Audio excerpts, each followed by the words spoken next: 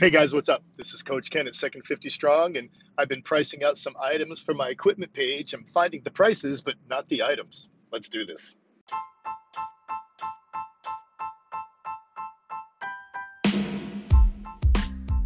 So here's the deal. How do people like us, who are in our second 50 years of life and don't buy into the garbage that getting older means getting weaker and being less active, how do we age in a way that we can feel proud of? Get stronger every year and be in better shape than people half our age? That's the question. And this podcast is going to help us with the answers. My name is Coach Ken, and welcome to Second 50 Strong.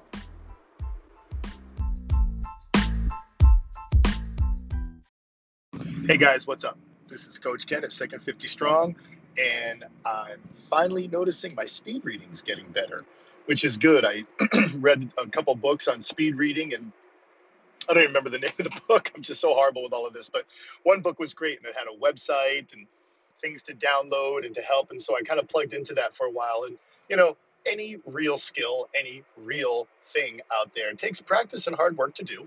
So I was practicing and working hard, and for a while not noticing any progress at all, or just little bits of progress. But you know, the cool part about speed reading is I like to read, so I get to practice every time I read anyways. I don't need to set aside time to practice speed reading.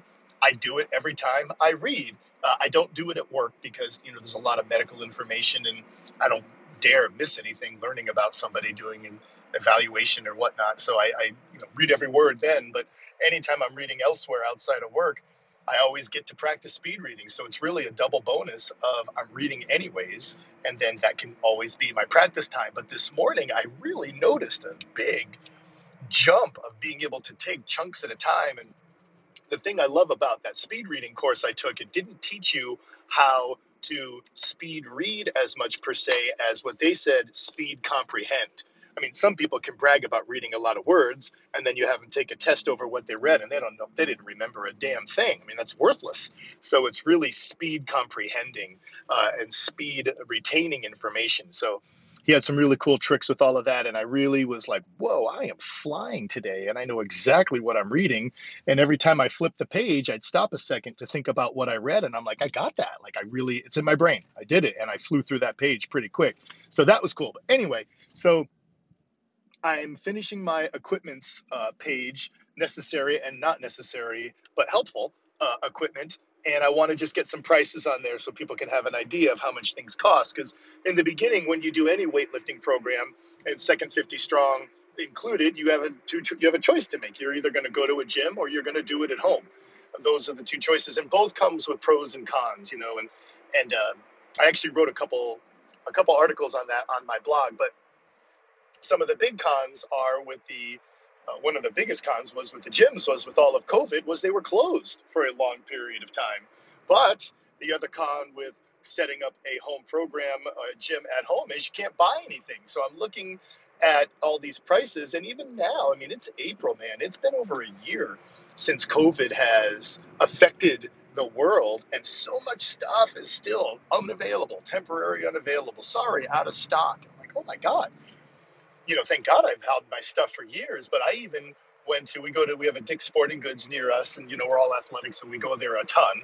And I always walk through the weight section, and it was empty. And so I go up to one of the people who work there, and I'm like, you guys, are you remodeling? Are you moving stuff around or what? And they're like, no, this is just all we've got. We don't have anything more than this. And I mean, they were just empty. There were no plate weights. Nothing. And even one of their half racks that used to be for sale was gone. And they're like, we sold it. Like, we sold it to somebody right off of the floor because they just didn't have anything.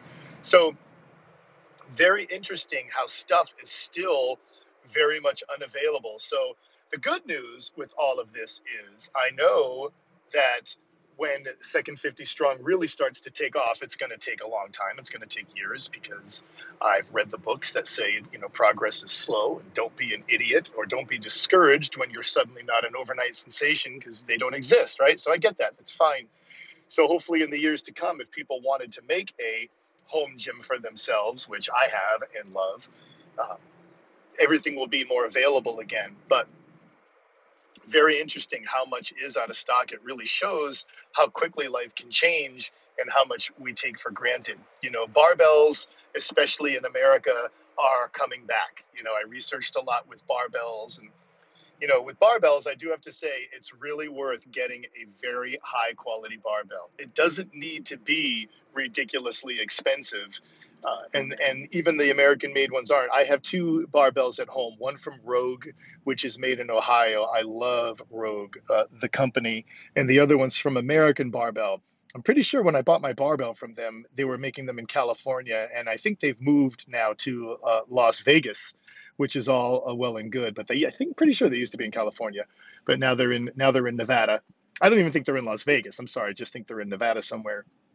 But they're starting to come back. But the problem was they didn't have anything for a while because they imported a lot of their steel, or at least some of the parts of their steel, and maybe made their own mixtures or whatever that's called, alloys themselves. But definitely worth getting a good barbell.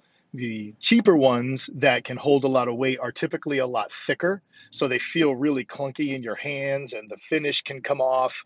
And I've actually bought one of those when I got my weight set, and I got my weight set from Dick's years ago. It came with a crappy Olympic barbell, and exactly that. It was very thick and clunky in my hands, and on the sleeves, the chrome finish started coming off, and I'd get splinters and metal slivers. Which, I mean, enjoy grabbing a barbell when you've got a couple of metal slivers in your hands.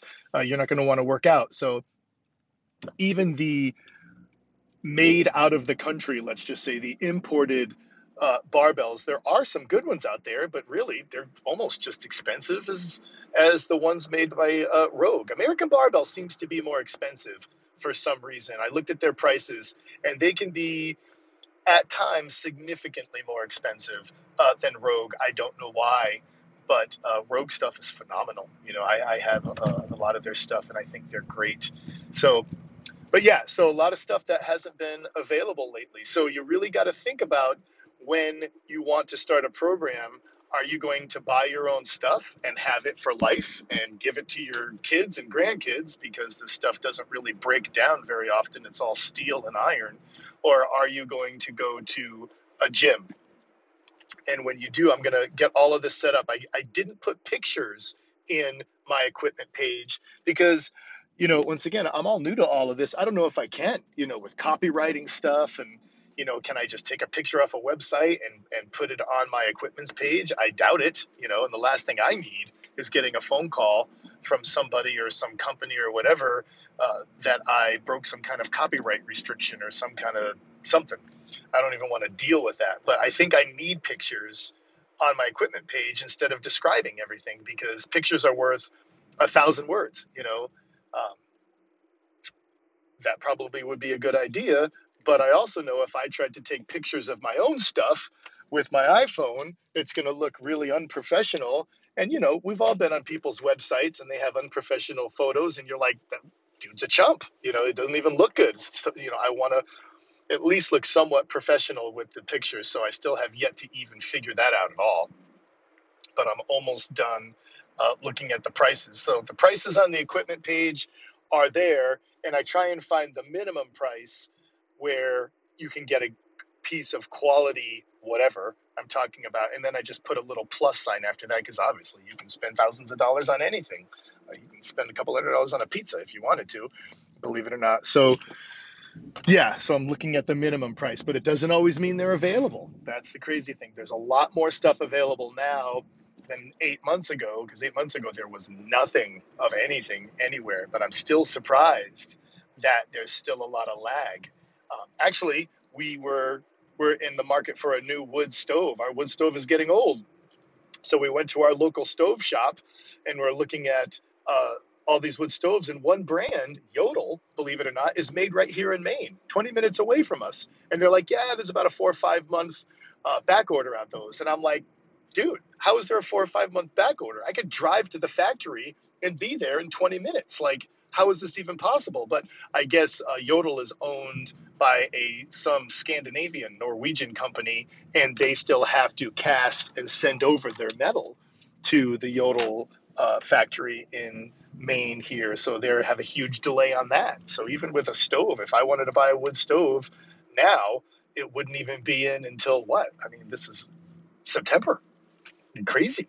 It's absolutely crazy. So that's it, is that starting to finish up that equipments page, getting prices down, and a lot of stuff still isn't available, but that's all right. And I'm enjoying my speed reading. I'm really enjoying it. So it's finally coming around, because Audible books are pretty expensive. And sometimes I just want to work through a lot of material and learn a lot. So it's really great that this speed reading is working. I highly recommend it. All right, that's all I got. I'm here at work. Get strong as hell. Coach Ken, talk to you later.